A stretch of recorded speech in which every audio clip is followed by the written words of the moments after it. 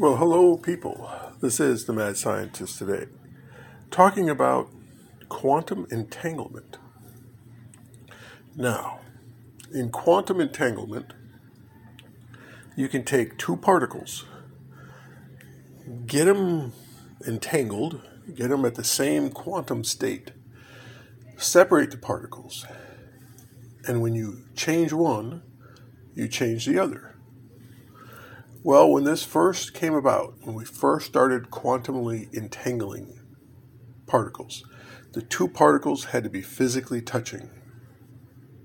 And we were able to quantumly entangle them, move them any distance apart, and you change one, the other instantly changed faster than the speed of light.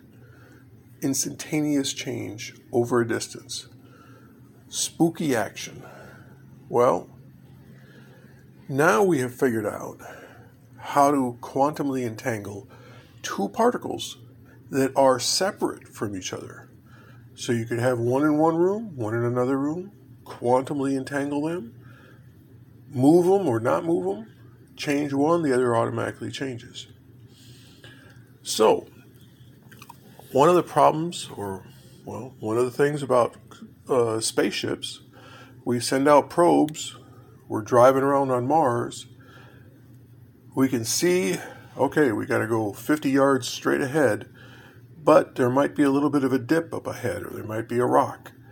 So we can only drive 10 feet, wait for the signal to come back, scope out the area, drive another 10 feet, walk, scope out the area. Well, if we had a quantumly entangling device on the spaceship and back at NASA, so you could communicate instantaneously. You get a bunch of quarks, a bunch of atoms, entangle, 32 of them. You've got 32 bits. And a 32-bit speed would be a really good speed. It wouldn't be perfect. You could go to 64 or 120 something or etc. You could keep making more and more of these entangled atoms. You get one device on a spaceship somewhere on Mars, around Jupiter, out at the edge of the solar system or beyond, and you've got instantaneous communication back with Earth. So we can direct cameras where we want. We can have rovers drive in real time. That is one way of increasing the science. Yes, scientists will get behind that.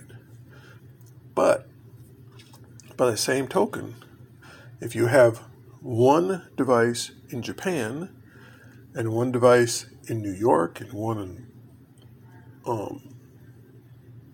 London, one in Paris, one in etc., all the capitals, all the financial centers of the world, where if you're trading stocks in one spot, knowing the price is going to change in another spot, you can instantaneously buy up those stocks or sell those stocks in order to make use of that small change in price.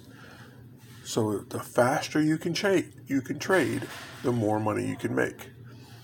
So quantum entanglement can be used, of course, financially.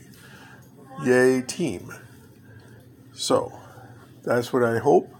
And one day, we're going to make use of it on a regular basis. As it is, it's currently under research, and we encourage you to do your own research on that. Thank you very much. This is the Mad Scientist Supreme, signing out.